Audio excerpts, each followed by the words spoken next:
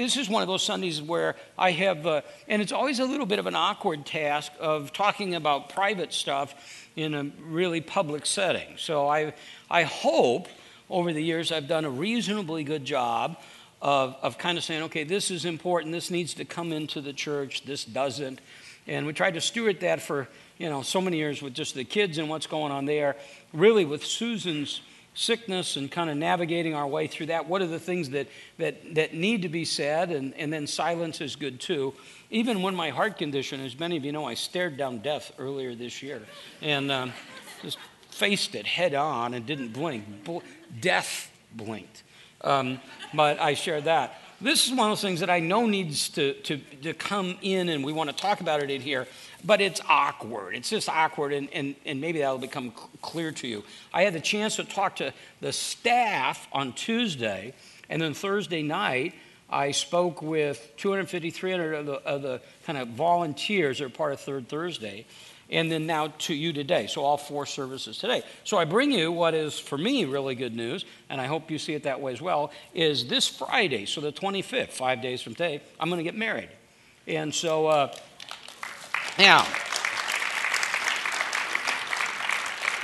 and so I also know coming in that some of you come in and you know about it. Some of you kind of have an inkling that maybe I've been hanging out with Sandy, and some of you are this is cold on you, and you're going, what's going on? Some of you are going, I don't care, get to the Bible lesson. But I know the ones that do care, and they need this moment, so we're going to make sure they get it. If I was you listening to that, I have a whole bunch of questions, but they're kind of 2 big buckets that I would get into. And one of them is, this seems kind of quick. This seems perhaps quick in 2 ways. Number 1, since Susan passed away. Number 2, how long have you known this lady? And so the answer is, I really haven't known her that long. And now that I say that out loud, I'm starting to doubt this whole thing. I thought about it to this point. But part of just the personal sojourn, and it's been fun. Susan Miller's been great, because in both instances, she had an opportunity to speak with, as kind of Susan's best friend and give an inside perspective. But there was really a time for me of 7 years, but the last 3 and the last 2 and the last 1 in particular, where lots of grieving and lots of hardship was done in that time. Those are painful, difficult times. So there's a sense even where emotionally, and discussions with Susan and lots of things, made it, okay, I'm kind of ready for life, though I honestly was not necessarily ready for this, and I would, like you, go, boy, this is faster than I would have expected. So I share that. The big question is, how are the girls with this? That's the big question, because you guys are all right, but you aren't the key deciders in this deal. How are the girls? So, and it's awkward is an operative word, because I started, Sandy and I were together like a couple times doing stuff, and then I thought, I don't even know where to bring this in, because I'm not sure where this is going. I don't know what it's going to do, but I'm fairly visible, and somebody's going to say, I saw you at Keegan's having dinner, and they're going to say to Sarah, what is that? Haley, what is that? And then they don't know, and then that's awkward.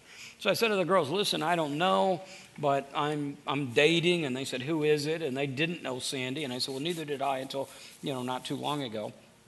And I said, I think you guys should meet. So it's the reversal of when they would come and say, Dad, I got this guy. And I would say, well, tell me about this loser. And then they would unpack it. And so there was a meeting set up with Sarah and Haley and Sandy. And Sarah couldn't be there, just scheduling. But I said, I think you need to go ahead and meet anyway. So nervous. And then when the meeting was, I assumed over, my phone rang, it was Sandy. And then right on top of it was Haley. And so I said, Sandy, I'll call you back. I need to talk to Haley. So Haley just met her, and they just spent an hour and a half or whatever it was together. And this is exactly, these are the first words. Dad, she's perfect. She's just like Mom. She would be Mom's best friend. She's awesome. And she's amazing. Now, that's initial impression. Since then, the relationship has really deepened. So the girls are terrific. The guest book will be real simple. I can tell you who's in the guest book right now. Sarah, Tim, Haley, Tyler. So it'll be really easy. The girls will be there. Sarah was here first hour, so I had a chance to let her share a few things and pray for us. But I wasn't going to do this originally, but I saw how the week progressed, and what seemed to make everything a little bit, at least more kind of get your arms around it, was meeting Sandy. So I figured, though it's arduous to do 4 of these, On her anyway, I just thought it'd be good. So welcome Sandy as she comes, would you?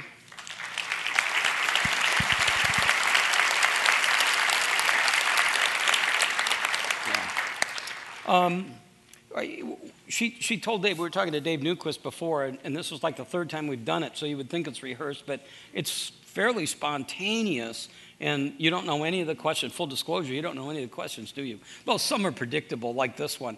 Well, tell us a little bit about yourself. Where did you grow up, and your family, and all that stuff? Yeah, I grew up in St. Louis, Missouri. Thank you. I'm just helping. I grew up in St. Louis, Missouri, and born and raised there. So I was there until about 5.5 years ago when I moved here. My family, not believers. I have 3 siblings, and for the most part, they're all in St. Louis.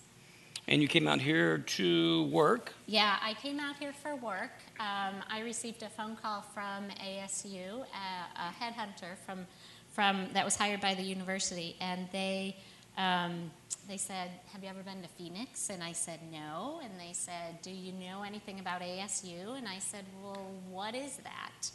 And they said, "Arizona State University." I said, "Oh, okay." And so you came out, and what were you hired to do? Yeah, I was hired. I came out as a fundraiser for the School of Engineering, and I did that for about 3 years, and then I moved over into one of our research units, initially part of the School of Sustainability, and now part of the overall research wing at ASU, and we do some really cool stuff and sustainability planning for solar development, water issues, those sorts of things. Yeah, it is. Where people are glazing really over. Boring. But yeah. It is, I will give you this, it's hard to explain, but it's great when you see it. It is. It's a really cool place. We create these really cool visualizations and environments so that decision makers can make better decisions. Talk about maybe just us getting to, how old are you? Because people are asking me that, because they want to know. 29. They all look at you. What is it? 29. Oh, no, wow. I'm This isn't 47. 47. Okay, because I've had several people say, "Gee, she looks young." And I said, "But that's because she's standing next to me. So I look old. That's why she looks young." So talk a little bit about maybe kind of how we kind of met and just that. I don't even know what that question means. Good luck. Yeah, thanks. So we met. Actually, I served here and attended here until about last May. And then May, June of last year, I moved over to the Tempe campus and started working and serving with Ricardo Stewart and others over there. And Tom was in conversation with them and asked who was in key or doing things over there. Who they saw as key leaders. Yeah, and my name came up, and out of just an encouragement, and at the same time last year, I had a few different job offers to move out of the Phoenix area. So Tom asked if maybe it would help if we got together, help Tempe if we got together, and he just primarily, I guess, wanted to let me know that I was important or something. Maybe? I don't know. I don't know. I think that's what it was. Okay, yeah, that was the whole intent. Yeah. So we got together for coffee, and it was just a very, or seemed to be a very normal conversation. And what we found in that conversation was that we talked, and then we talked, and then we talked, and then we kept talking, and We actually here we are. had a date. We did? Well, that kind of that first one. Oh yeah, he did. He called me up and he said, and this was early on, he called up and he said, hey, I'm thinking maybe we could go grab a bite to eat or something. And I said, okay. And when I got off the phone, I realized that he had asked me out on a date. I know. It was cool. That's when I realized it was after we got off the phone that Yeah. I'd asked her out on a date. So we just started hanging out, and probably there's some key moments along the way. One of them was several weeks into it when you revealed, or really confronted me on something. Oh, yeah. When I came out here, I didn't know anyone. As I said before, I had never really been to Phoenix before. And so when I moved, I came out by myself with my dog, and I knew no one for 1,500 miles, so it was just me and my dog. My dog's name is Humphrey, by the way. And by this time, 4 weeks or something into this, Tom had asked me many questions. I mean, absolutely everything, blood type and, whatever. I mean, this is Tom we're talking about. But he had never once said a word about my dog. Now, and I've heard the guy talk, heard Tom talk for quite a few years, so I kind of thought maybe this was an issue for him. So we're on the phone, and I said, Tom, I noticed that you've never said anything about my dog. And he does yeah, that's a problem. It's a deal breaker, in fact. And so, so we had to kind of talk through that. And the dog is no longer living here. Yeah. We put him down. No, we didn't put the dog down. He is safely in St. Louis with my father. So let's tell that story. Because this will give us a glimpse into your family. Yeah. So how you kind of not, before you told them about Humphrey, you went home to tell your folks that we were getting married. My mother doesn't know, by the way, yet. We're going to tell my mother, we're taping this. I'm going to tell my mother a little bit. We're going to save it as a surprise for my mom. Yeah. We wanted to tell your folks. Yeah. So the week after Easter, I flew home to St. Louis to give them the news. And as Tom said, this is it's kind of awkward at our ages and everything. How do you say, wow, I'm getting married, and I really hadn't dated for. Really since I was saved, so for about 8 years. So people no longer, especially my family, no longer really asked about dating or anything like that. So I needed not only to tell them that I was dating, but also to tell them that I was getting married. So I'm at my dad's house. We're hanging out, piddling around the house and stuff. And so I said, Dad, I have some news to share with you. And he said, oh, really? And I said, yeah. I said, well, I met this guy, and we started talking, and then we kept talking, and now we're going to get married. And he said, oh. And he said, but what about Humphrey? And I said, well, yeah, that's part of it. Humphrey, we're going to have to find another home for Humphrey, and I don't know what I'm going to do with them. And so he thought for about a half a second, and he said, well, if nobody else will take Humphrey, I'll take Humphrey.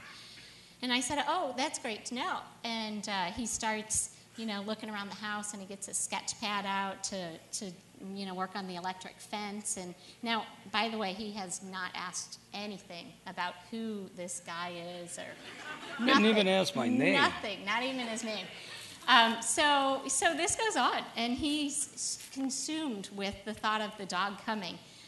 So the next morning, and still he hasn't asked any other questions. The next morning, he wakes up, and I'm heading over to see other family members. So traditionally we always go and get Chinese food. So we're at the Chinese restaurant, we have our food in front of us, and he says, well, let's get back to the big news. And I said, yeah, I'm getting married. And he said, no, Humphrey. Let's talk about Humphrey. Yeah, that was it. He never did ask. No, he never did ask. It's awesome. He does now know we're that so his close. name is Tom Schrader. And yeah. He knows a little bit more now. But So the dog's there, the dog's safe, and we're happy about that. So you came from an unbelieving home. Mm-hmm. Talk a little bit about coming to know Christ. Yeah, well, as I said, I was saved 8 years ago, and I had no friends that were believers, never had a Bible, knew nothing about all of that. And so life came crashing down on me. I felt empty and hollow, and although it seemed on the outside that I was successful in my career, and I have a beautiful daughter who's 27 now. She was in her teen years, and that was traumatic, and so it was just bad. I was just broken and a mess, and didn't know anything, didn't know what to do next. So middle of the afternoon in April in St. Louis, the sun is shining. I'm driving down the highway, and just crying and upset and messed up and broken. And there's a terrible hailstorm, and the hail is pounding down on my car. All the cars are stopped, and between that and just life, I just said, if there's a God, I need you here. I don't know how to go on. And so at that moment, I just felt his presence, and I was like, okay, so there is a God. And as the hailstorm stopped, I started my car up and went home and prayed and said, I really don't know what this means or what do I do next. So I said, God, I know that you're here, but you'll have to show me with baby steps what comes next. And so 2 days later, I was meeting my girlfriend at a park to run, and she called, and we would get together at 5:30 or 6 in the morning, and she called and said, my kids are sick, I can't meet you at the park. I said, okay. So I went to the park, and as I'm pulling in, there's a sweet old man at the entrance to the park, and he tries to stop my car, and I'm crying and still, just really upset. And so I just kept on going. And I parked my car, tied my shoes, got out to run, stopped in at the restroom, came out of the building where the restroom was, and the man is now at the door waiting for me. And he hands me a Bible and tells me that Jesus loves me. So I take the Bible, and I'm too stunned to really say anything. So I go back to my car, and I said, wow, okay, I know that there's a God. I know that you're here with me. I know that it has something to do with the Bible. But I don't know what next, so I'm going to trust you to show me. And he led me to an Acts 29 church in St. Louis, and here I am today. And then when you came out here, Acts 29, you looked us up and landed, I guess, saw a variety of Acts 29 churches, really. Yeah. This was one of them. Yeah. So I had contacted the pastors and the elders in St. Louis to say, I'm moving out to Phoenix, and can you point me in the right direction? So we went on the network website, and I did. I found quite a few different churches, but because I was working at a university and spending all day kind of in the university setting, I wanted to be sure that I attended a church that had a little bit more age diversity than that. And so I found East Valley Bible Church, and the first Sunday I went, there was this crazy guy with long hair, and I just knew I was in the right spot. Those were the good old days. Yeah. Those were the good old days. Then when you got here, you started serving. That's a key part of the story. Before, when I first, kind of had that coffee with Sandy and then came back and said, wow, she's pretty awesome, which was everything I'd heard. I was able to vet her pretty closely because a lot of staff people had worked with her. So I did all of that before they knew that there may be some interest there, because I didn't want them to give me a distorted version of who she was. But you had served in children's ministry, student ministries. I had done quite a bit with our community and global engagement groups. You went to Morocco, I think. Yeah, I went to Morocco. Okay, let me ask you a couple more, because these are the questions that I get that kind of, what is it like to date an icon? Wow. I mean, that's probably one of those things that they just keep, I hear that all the time. Wow. Well, I know. And I say, I'll ask her, I don't know. I don't know what it's like. Yeah, it's been really interesting Wait, you shouldn't have an answer to this. I'm worried now. Really? Yeah. It has been interesting. We had to sort through the 65 cases of water bottles in his garage. I have a lot of water in my garage. Yeah, those sorts of things, very interesting. But it also has been really kind of fun as we've slowly told people that we're dating and all of that, and as I tell people here in Phoenix that I'm dating, and I go on to say, and I'm dating Tom Schrader. Wow. Ooh. Yeah. But no, seriously, that's been. It's more visible in that sense, but the girls have been absolutely fabulous in helping with that, as well as just all of you here at church, and for the awkwardness of it, and at the same time the visibility and all of that. It's just been great. Does it seem like we didn't date very long? Was it just, what was the compelling? characteristic, isn't it? Well, it's your charm. Oh, I would have said that. You're That's just enough. Okay, I'm done. amazing. No, I'm done. That's enough. I don't know how much to just talk about, but enough to let you see, hopefully, that things are really good. I get just a glimpse of Sandy and a glimpse of what's been going on. So we are happy. We're thrilled. Like I said, it's 5 days from now. So next Friday, I'll be here and teaching next Sunday. I'll give you a report on how it was. It'll be awesome. And we just hope that you're as happy for us as we are really to be together. So anyway, thank you very much. Thank you.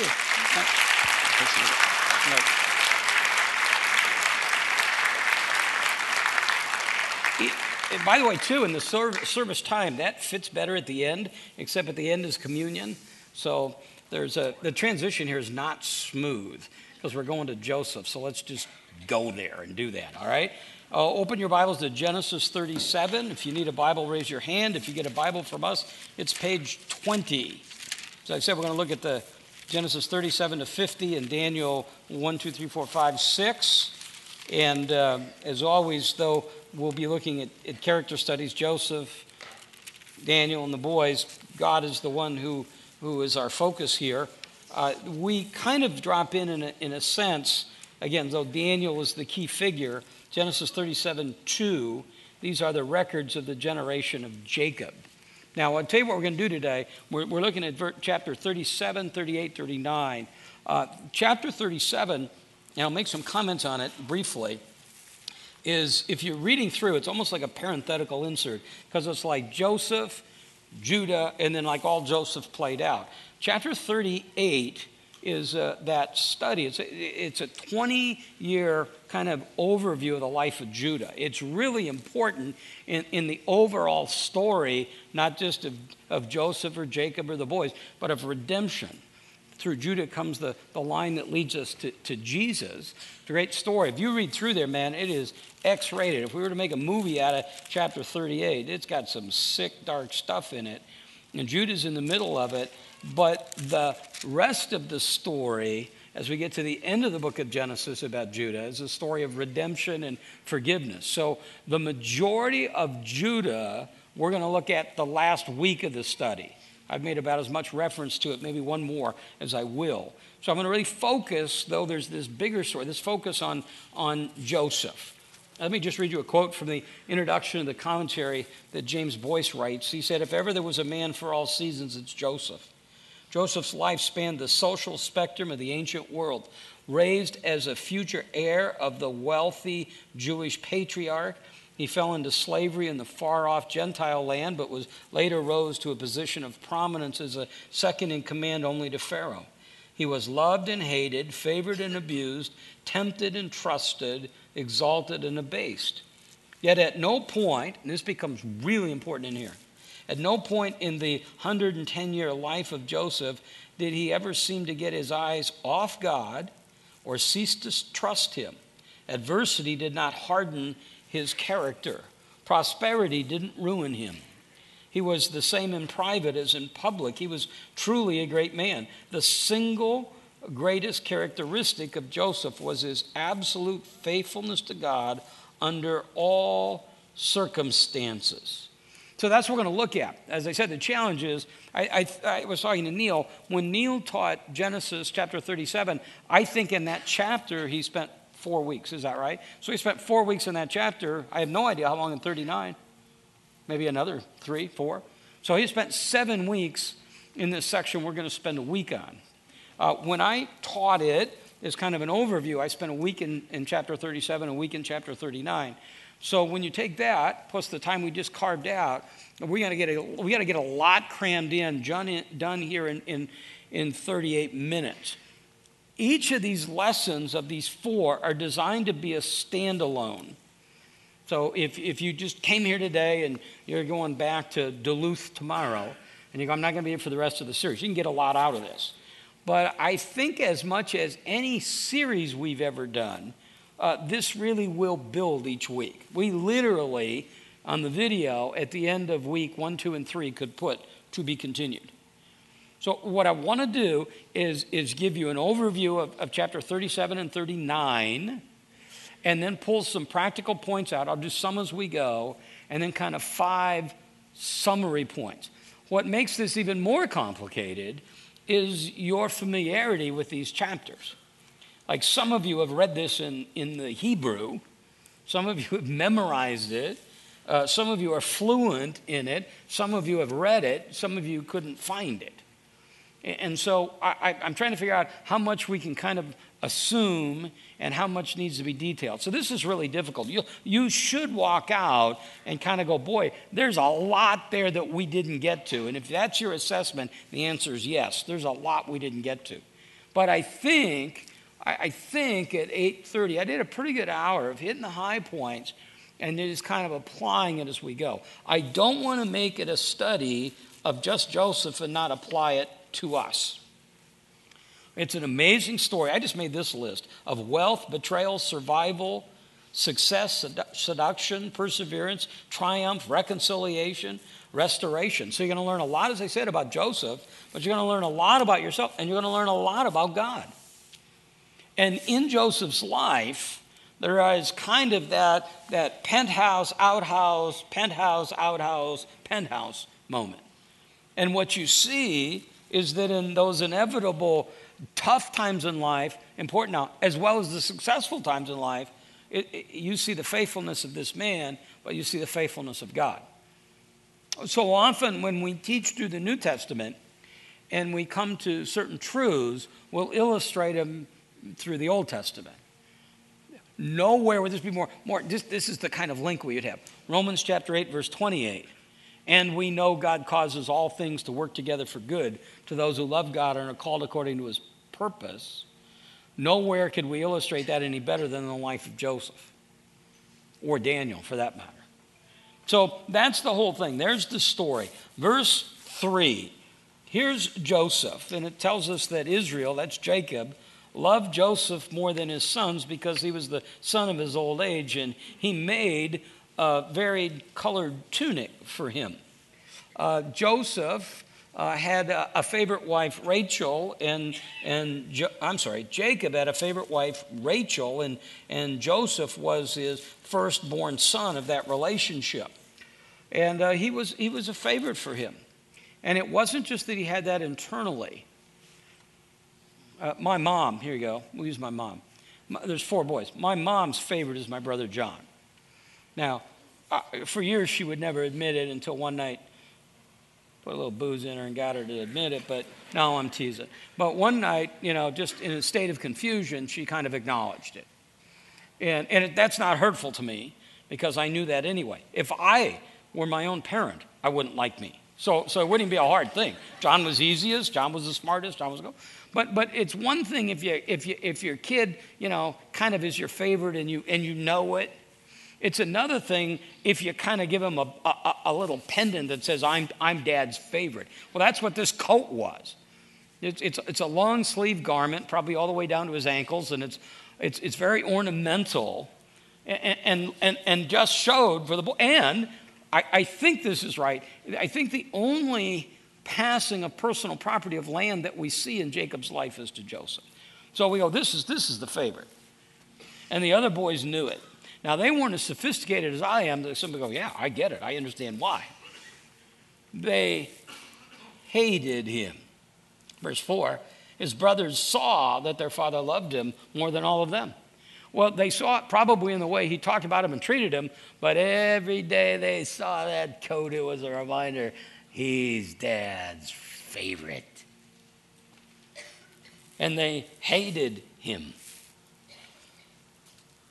In fact, they couldn't speak to him on friendly terms. Now, several of the commentators point out that it might have been, in a sense, for good reason that Joseph was Dad's favorite, and that their hatred might have been deeper than the favoritism. It might have been that Joseph's existence and in a sense his goodness, his godliness, his faithfulness was an offense to them personally because it exposed their sin. They looked at him and said, in their own mind, we know what we are. He's not that. This is awful. It's the same thing that we saw when we looked at John chapter 3, verse 19. We said the light of the world came into the world, and that's Jesus, and he exposes the darkness. He exposes the sin. He exposes the challenges and the difficulties and the evilness that's in their life. And that could be, again, the extent that Joseph has in their life. Joseph has two dreams, and they're very similar. And he has these dreams, but doesn't keep them to himself. He shares them. So we see the one that's in verse 7, and they're binding sheaves in the field, and one rose up, and the other stood erect, and the others look around, and they bow down before it. And his brothers say, wait a minute, are you going to reign over us? Is this what's going to happen? Then he has another one, and it's a verse 9, lo, I still have another dream, and behold, the sun and the moon and the 11 stars are bowing down to me. And he's related to his father and his brothers. His father rebuked him and said, what is this dream that you've had? Shall I and your mother and your brothers actually come and bow down around you?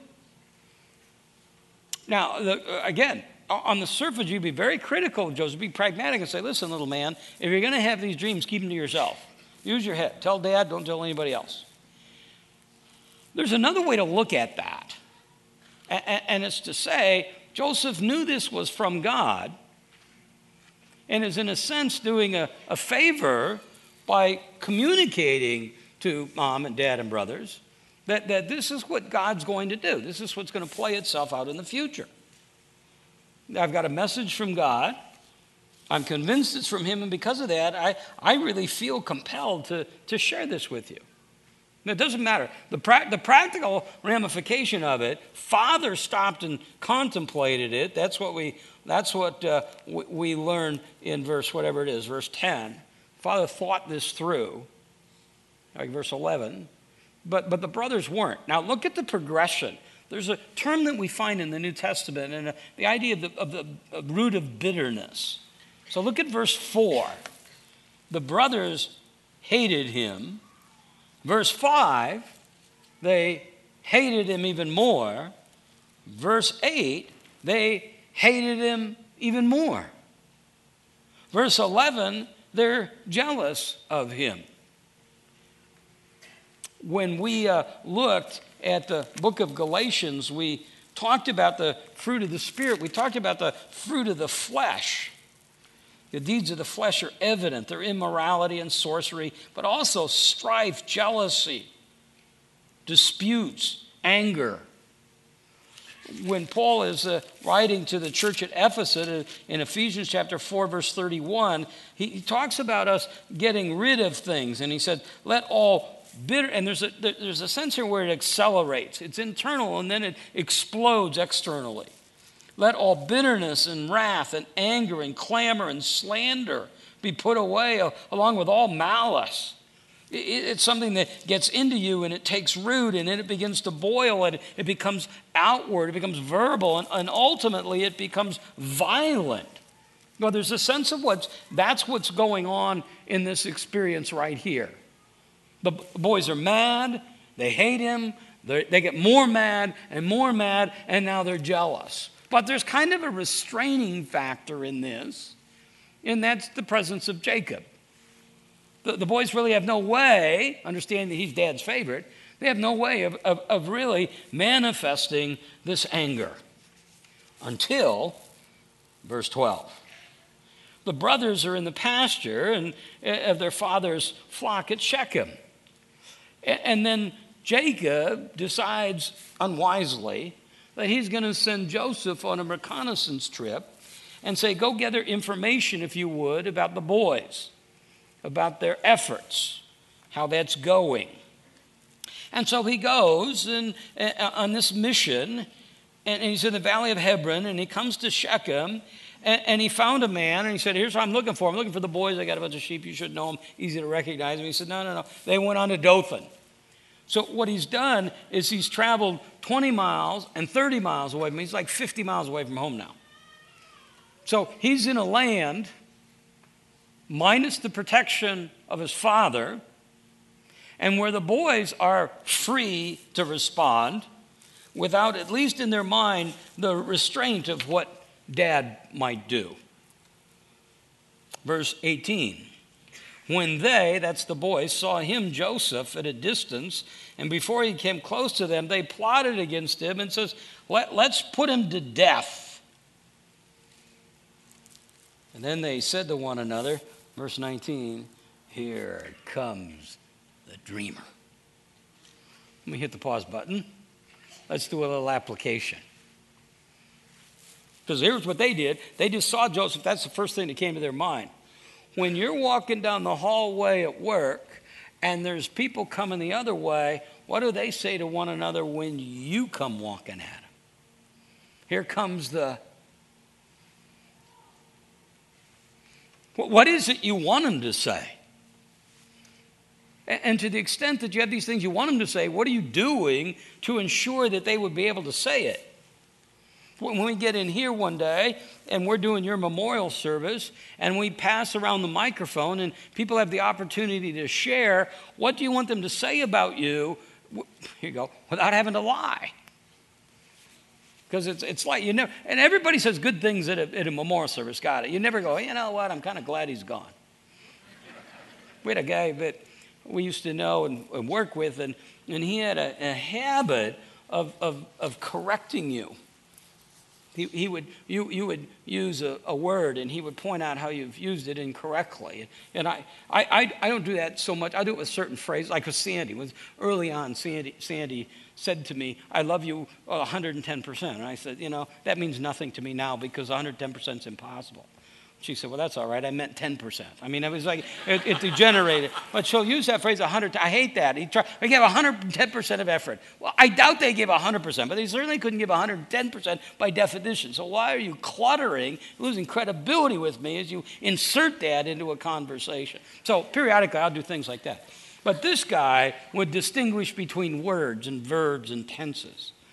And here's what I discovered. Is that apparently was a far more endearing quality after he was gone than when he was alive, because we heard about this quirkiness at the funeral, and I was sitting next to a friend and said, it wasn't all that charming. At the funeral, what do you want him to say positively, without lying? And then what are you doing to make that happen? What do they say? What's that first reaction when they see you? In the course of a conversation, they have, well, here you go, now with caller ID. Phone rings, your name pops up, bam, what do they think? Hey, how often does it ring once and then that's it, which means that decline? Oh, Tom Schrader, decline. I mean, how often does that happen? Back to the story, here comes the dreamer. And when he comes, they said, let us kill him and throw him into one of the pits. And we'll say that there had been no temple prostitute. Where am I going? Temple prostitute. How to get him there? And they'll say, here he comes with the dreams, blah, blah, blah, blah, blah. Wild animal devoured him. Verse 21. Reuben heard this and rescued him out of their hands and said, let's not take his life. And his plan is to put him in this pit and then return and get him out, take him back to Dad. And it looks noble. If it's truly noble, he'd take a stand and say, he's the oldest, he'd take a stand and go, here's what this is. He could take the stand and he could literally come and he could say, no, let's stop, let's not do it. But he's going to come back and retrieve him and probably gain favor with Dad. But by the time he's done that, the story has taken a different twist. So he comes and they lay hands on him, verse 23, and they strip Joseph of his tunic, the multicolored tunic that was on him. Well, but they loved that moment, to be able to tear that away, to be able to take that away. I imagine there wasn't much left of the tunic as they started ripping at that. Here's what's semi-pathological. Then they sat down and ate. Apparently, whatever they were doing, and it was disaster. It was really a dastardly deed. Even in the midst of it, apparently they had no problem eating. They had taken and they'd thrown him into a pit. The pit was empty. There wasn't any water, and they sat down and ate. Now, it's somewhat sketchy there, but the blanks get filled in Genesis 42:21. The boys are confronted now. They've come back to Egypt. There's Joseph. The boys now are being thrown into prison, and their mind flies back over these decades. And here's what they said to one another. Truly, we are guilty concerning our brother, because we saw the distress of his soul when he pleaded with us. Yet we didn't listen to him. Therefore, this distress has come upon us. So now here's what we're learning. As they're taking Joseph, it's not that he just went away. All of a sudden he said, don't do this. This isn't right. He's pleading for his life. He's begging for mercy. But there is none. Very American, entrepreneurial Judah in verse 26 says, hey, what profit is it if we kill our brother and cover him up? Why don't we sell him and make a little dough on this deal? This is Judah, by the way, same main character now that we're going to see in chapter 38. So they devise a plan. They sell him to the Midianites as the traders are passing by. They pull him out and they lift him up and they sell him to the Ishmaelites.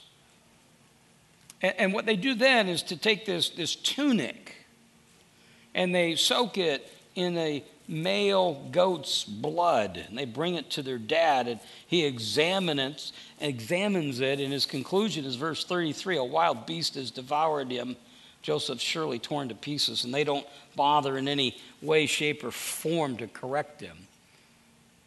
Brothers and sisters come in to console him, but there is no consolation in this. Verse 36, meanwhile, the Midianites sold Joseph in Egypt to Potiphar, and Potiphar's officer, the captain of the bodyguard. So to this chief, if you will, of the secret service, Potiphar, now Joseph is transferred in terms of possession. So he goes from slavery here, he goes from the pot here into slavery in a foreign land, Egypt. Egypt was a wealthy land.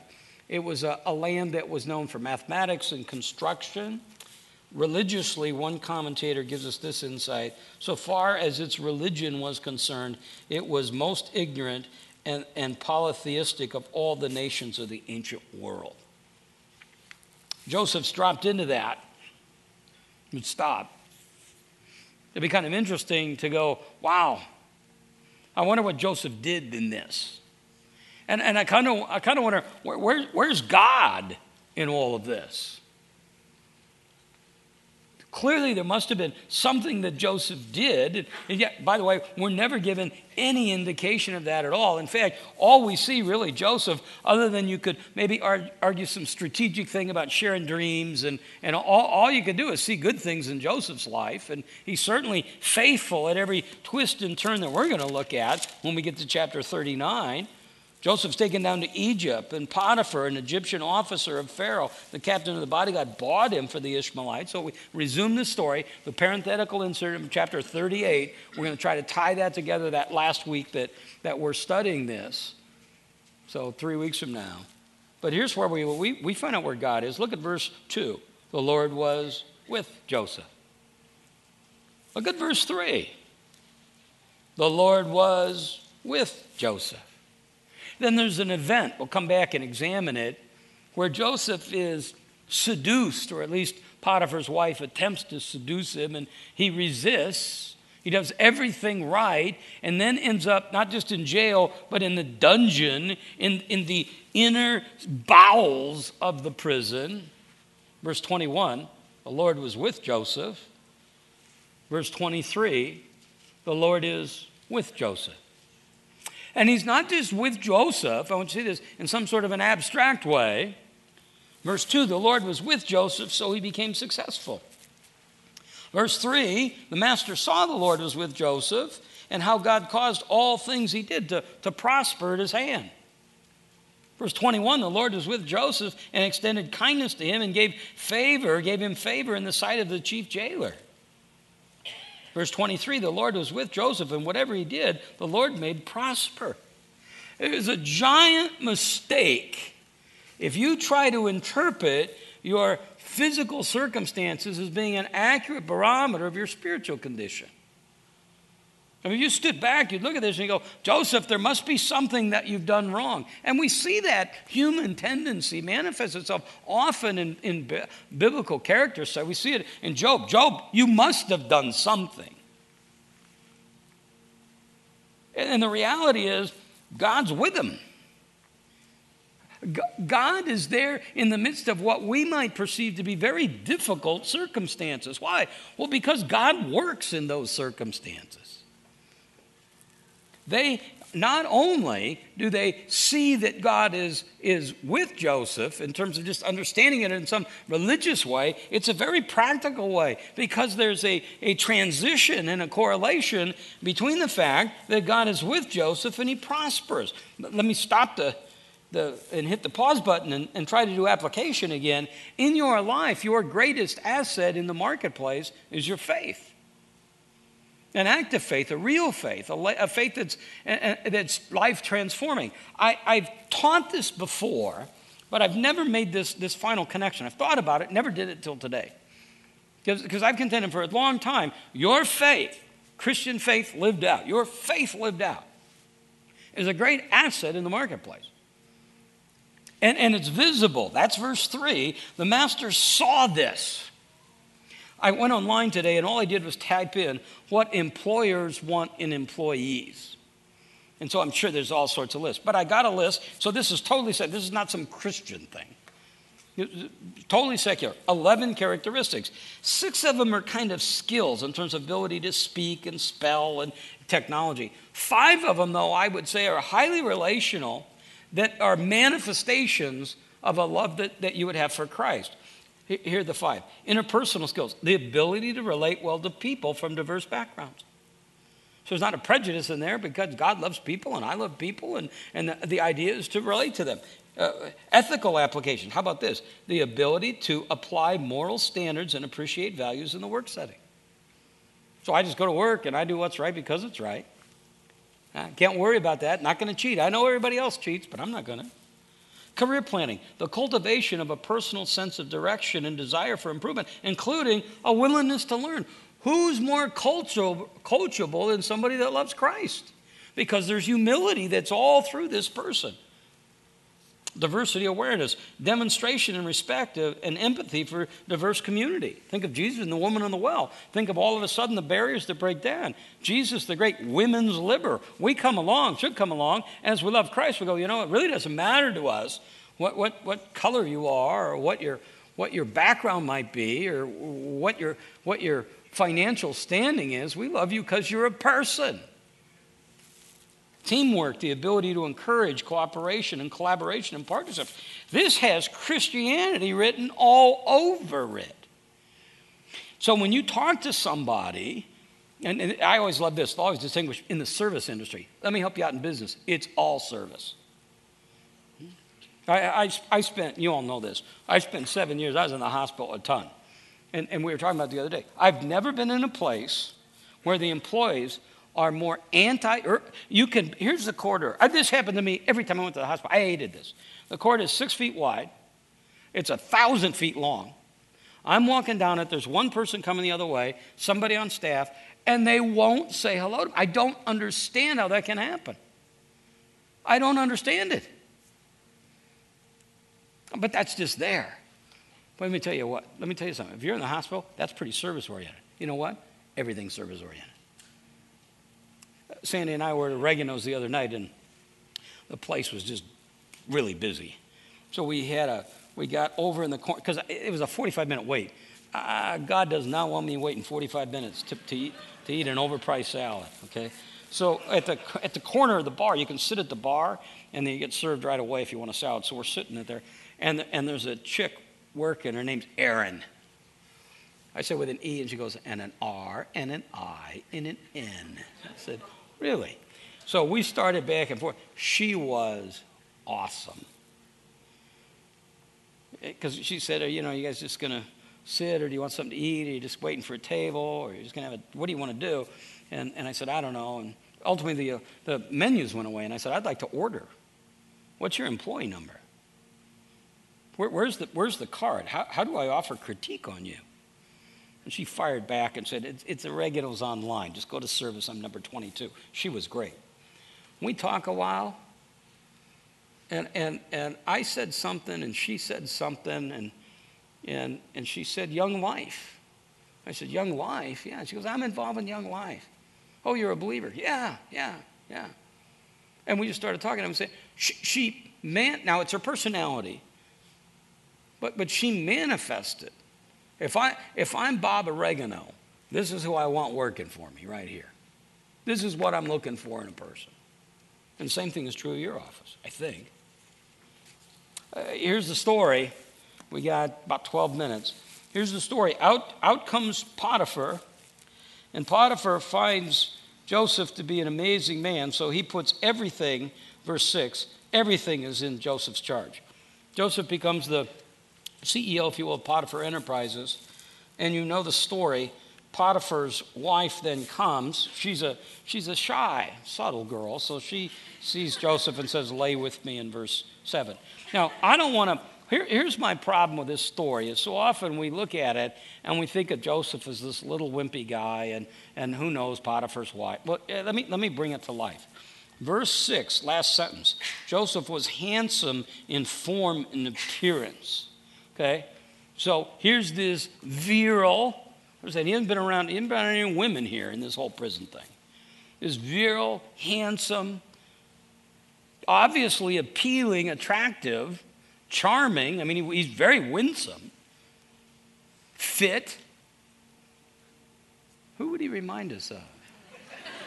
Oh, yeah. Now, Mrs. Potiphar doesn't say this. It does say that about Joseph. But here's how I go with Mrs. Potiphar. Okay, so Potiphar's a big guy. He's going to have a trophy wife. He's not going to have some dog that he's married to. She may not be able to spell Potiphar, but he's going to have this beautiful. I'm reading that into the story. Okay, and the minute she starts to sag and bag and drag, boom, she's gone, because he can trade them through real fast. Okay, see that? That changes the story, doesn't it? So here's Joseph minding his own business, and along comes Ms. Potiphar and says, lay with me, and he says no. But it's not a one-time deal. Verse 10, day after day after day after day after day. Till finally one day, verse 12, she grabs him by the garment, says, lay with me, and he left. He runs out, and she's there holding his tunic. Potiphar comes home, and she says, listen, here's what happens. Here's the charge. And verse 17, a little naggy here. The Hebrew slave who you brought to us. You can hear her go, it's you, it's your fault. Now, Potiphar, and I got that I'm outside the text a little bit, but I think I'm right. Verse 19, she's rambling and rambling and rambling. It came up on the master, heard these words of his wife when she spoke to him, saying, this is what your slave did to me, that he burned with anger. Now, here's my contention. Is the source of his anger isn't Joseph, it's Ms. Potiphar. I think he knows he's married to a hoe. I think he knows it. And here's how I know that he knows it. If he believed her, what would he have done? He'd have killed Joseph. He doesn't kill Joseph. In fact, a little bit later in the story, he's going to kind of get all back hooked up in everything. I think he knows, you know what? In fact, I could even say Joseph, I'm really sorry here. Well, there's really nothing I can do here. I got to do something. No, I can't. I'm not going to kill you because you don't deserve that. But I'm going to take you. This isn't good. But I'm going to take you and put you into the jail, verse 20, into the place where the king's prisoners are confined. And that's where he was jailed. I'm going to put you in the bowels of the jail. Worst part. But it's better than killing you. That's all I can do. Now, there's about 88 ways to go here. But I skipped a big verse, verse 9. I skipped this big verse because he's refusing the master, and he's pointing out, listen, he hasn't withheld anything from me. Nobody's greater in this whole house than me. He's talking to Ms. Potiphar. I couldn't do this. The only thing he's kept from me is you. You're his wife. But here's the overriding factor. How could I do this great evil and sin against God? See, he's not motivated just by his circumstances, but he understands it's this relationship with God that's going to drive this thing. I can't do this. Not for Potiphar. I couldn't do it to him. But ultimately, I couldn't sin against God. See, it's that honest, fair, in our case, biblical theology that sustains him and perseveres, allows him to persevere in the midst of really difficult circumstances. Let me tell you what, I could see myself going two ways on this thing. One, I'd be going, wow, look at her. There's not a guy around that's not going to understand this. There's not a guy around. If I get caught at all, there's nobody here. It's possible that nobody will ever tell. And certainly after once or twice or three, but a day after day, come on. And then there's nobody here. And you can hear her say, listen, Joseph, nobody's ever going to know. I'm not going to tell you. You're going to tell nobody. So I could see him cave at that point, or I see myself cave at that point. But he doesn't. Here's the next thing. If I got to that moment, I'm not sure I could handle what comes next. Now I'm in prison. So as they're dragging me to prison, I can hear the discussion in my mind going, this is interesting, God. So let's review. I'm my dad's favorite because I'm the one faithful one out of all these boys. So all I did was communicate in a dream what you communicated to me. All I did was communicate that to them. And they put me in slavery. Then I get to Egypt. Didn't do anything there. I'm in Potiphar. I'm in slavery. I work hard. He can see the manifestation of that. This comes about. Now God apparently following you isn't very beneficial. Certainly not good for a career move. And not very satisfying. But I'm pretty sure that Joseph didn't respond that way. Let me give you 5 points. I'll expand that one as kind of the close. Number one, that I learned from this, theology affects behavior. Because look what happens next. He's in jail, verse 21, but the Lord was with Joseph and extended kindness to him and gave him favor in the sight of the chief jailer. And the chief jailer committed to Joseph's charge all the prisoners who were in the jail, so that whatever was done there, he was responsible for it. And the chief jailer did not supervise anything under Joseph's charge because the Lord was with him. Joseph understood God. He didn't necessarily understand exactly what God was doing at this moment. But here's what I know. There's no record of him complaining. Here's what I know. There wasn't any complaining. There wasn't any pouting. There wasn't any self-pity. How do I know? Because that's not very winsome. And whatever it was about Joseph, Potiphar saw it, the chief jailer saw it. If he was down there pouting and accusations and all this, he's not going to put him in charge of everything. Here's the second thing. His suffering has purpose.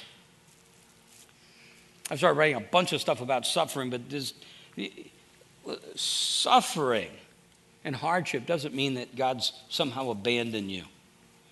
But he's allowing you to see him in the midst of it. Suffering allows us to see God work. And we know God causes all things to work together for good. The whole perseverance part. Count it all joy when you encounter various trials, knowing the testing of your faith produces endurance. So how do I grow? How do I get strong? Well, I get to see God work. Work through suffering and pain and hardship, and the end result is perseverance. Stick-to-itiveness. It's the suffering that builds character. There's the third point. Faith is obviously visible and it's attractive. By the way, we see that really throughout Scripture often, but I thought of, as I'm kind of think, okay, there must be another illustration I can go to pretty quickly of that. I thought of the book of Philippians where Paul's in jail and he's chained to jailers all day, and he writes this, Philippians 1:12.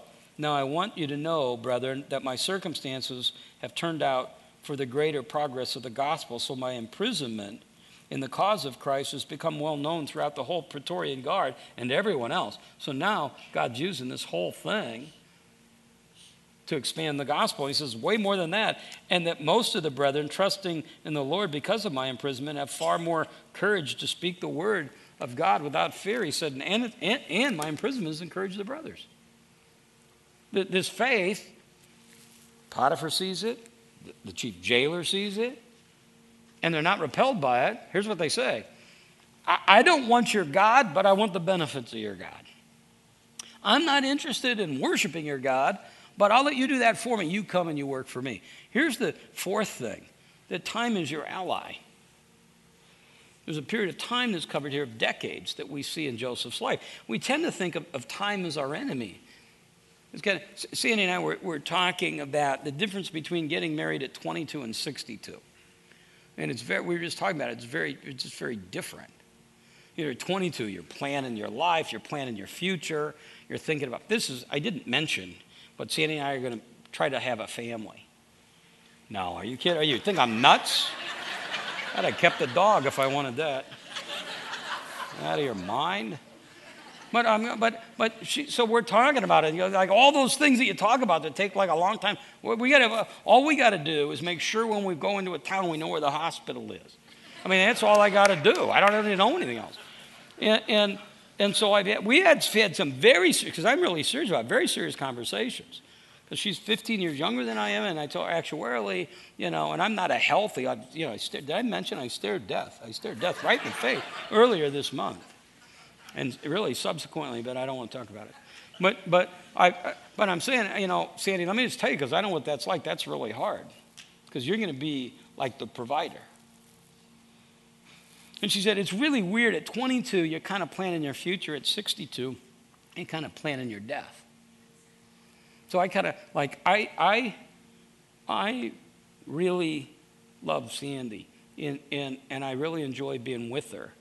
And if I ever regret, I'm kind of going, my biological clock is ticking here.